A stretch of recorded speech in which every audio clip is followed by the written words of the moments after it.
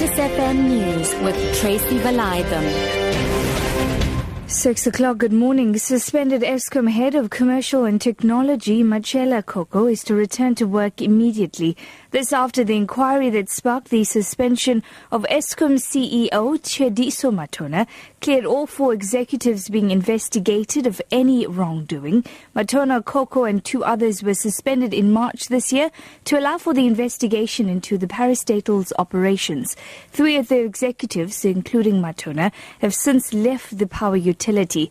Meanwhile, the Eskom board has confirmed that it's renewing acting CEO Brian Molefe's contract for a further 3 months.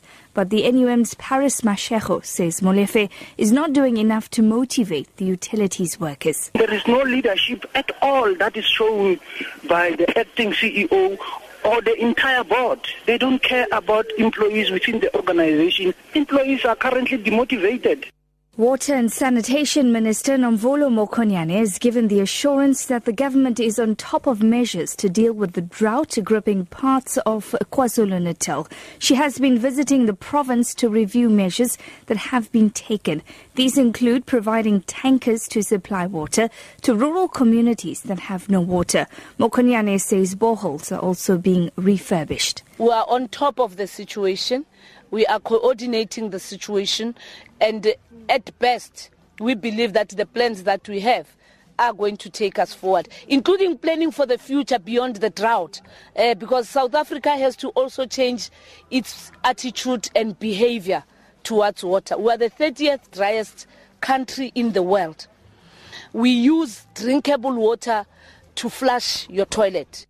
The Transport Department has told local government officials to lead by example by paying for e-tolls. This after it emerged that municipalities owe roads agency Sanral more than 2 million rand. A parliamentary question by the DA to Minister De Poor Peters has revealed that many municipalities haven't been paying for e-tolls. The party says this is discouraging members of the public from paying their e-tolls. The department spokesperson Tiani Rakotso says the minister is not to be blamed for local officials' non-payment. For us as government to lead by example, if we ask the public to comply with certain rules and regulations, we cannot be the very same people who break the same rules and regulations.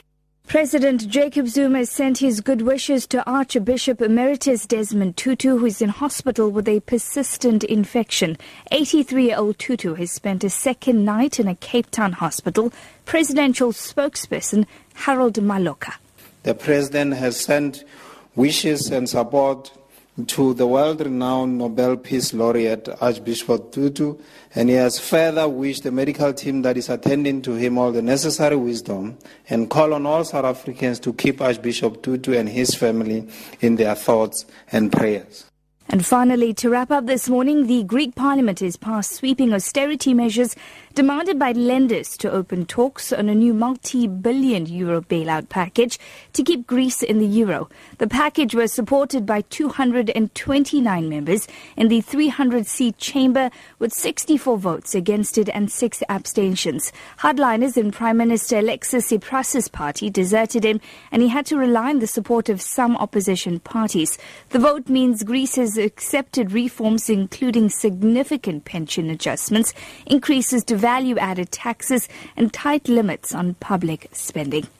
Your top story this hour: suspended Eskom head of commercial and technology Machela Koko is to return to work immediately. For Lotus FM News, I'm Tracy Valaydham. I'll be back with the headlines at 6:30. Now it's time for Newsbreak with Matthew Viren and the team.